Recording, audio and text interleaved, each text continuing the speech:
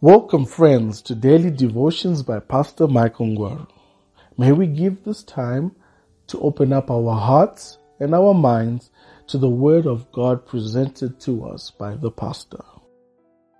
Welcome to our morning nugget, friends. What a pleasure it is to have you around. My name is Michael Rugube Ngwaru. Let us pray.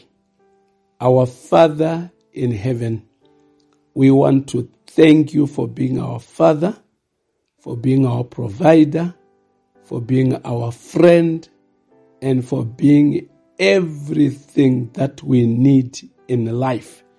In Jesus' name we pray, amen and amen. Friends, our morning nugget for today is coming from Revelation chapter 3, and I'll be reading from verse 20, New King James Version. And here is what it says, friends. Behold, I stand at the door and knock.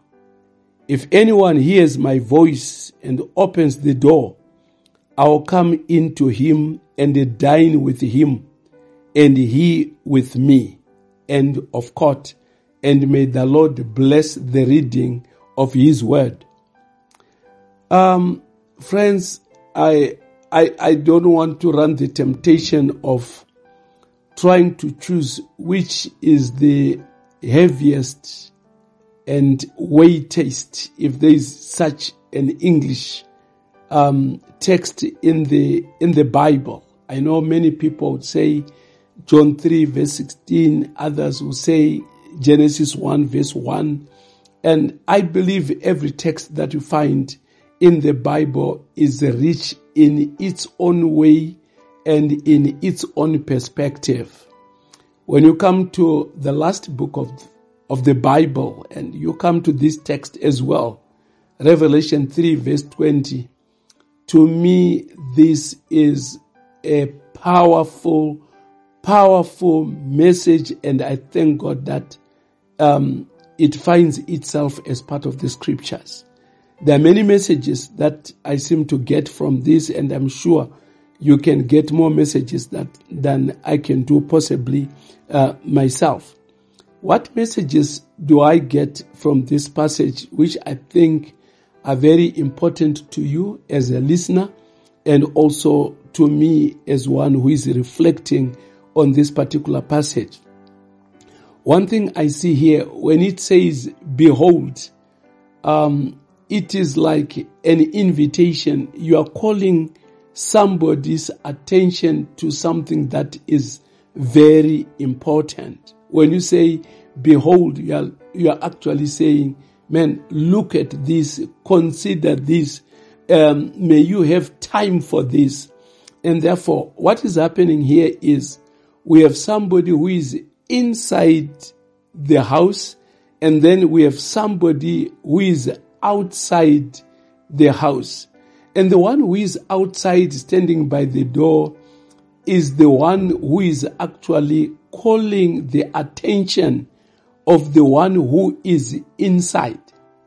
And now I want you to imagine here that this is exactly you who is inside your own heart. And by heart here we mean you are inside your mind.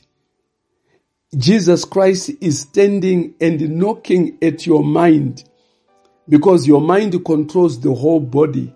You reason with your mind. You respond with your mind.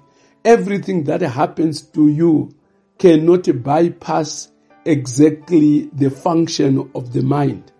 And therefore Jesus says, my son, my daughter, I am standing outside your brain. I want to come in if you may give me permission.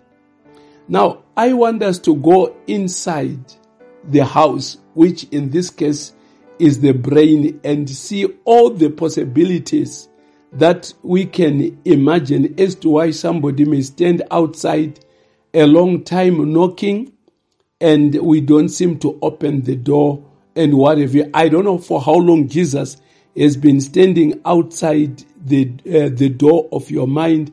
I don't know. Maybe as a patient Savior, he may have been there for a long time.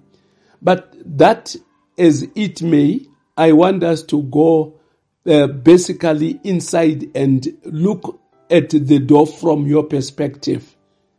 Now, there are chances that you may not be able to hear the knock because of the many noises that are happening inside. The music could be loud. There could be a lot of things that are grabbing your attention to a point that the knock at the door is overshadowed and it's very difficult to hear.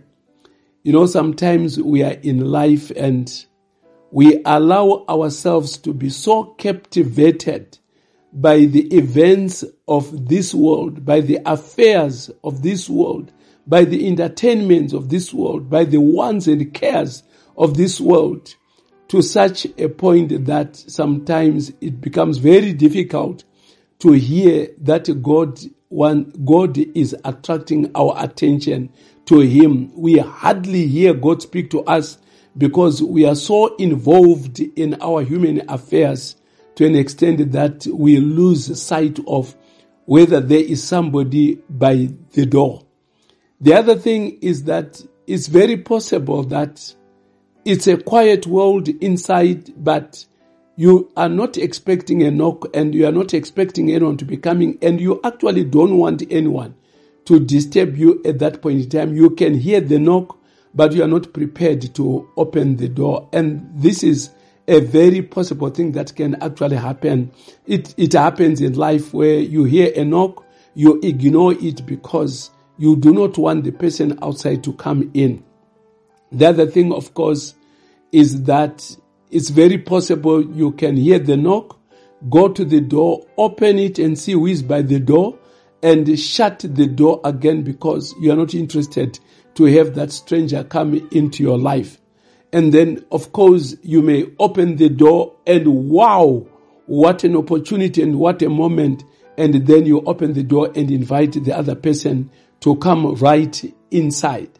I don't know what situation represents you, whether you are so busy you can't hear God, or you are not so interested, you have no time for Him. Him coming into your life may actually be a disturbance.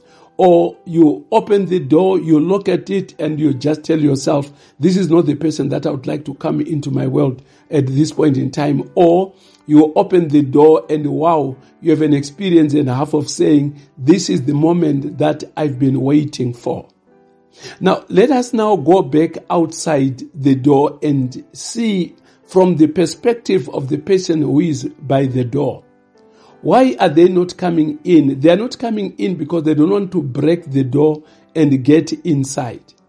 They are simply outside because they are respecting your choices and your decisions. They want to come in at your invitation, even though they have taken an initiative to come by your door. But still more, God respects our choices as a human being. If we want Him, it is us who want Him. If we don't want Him, He is prepared for anything, friends, that we choose.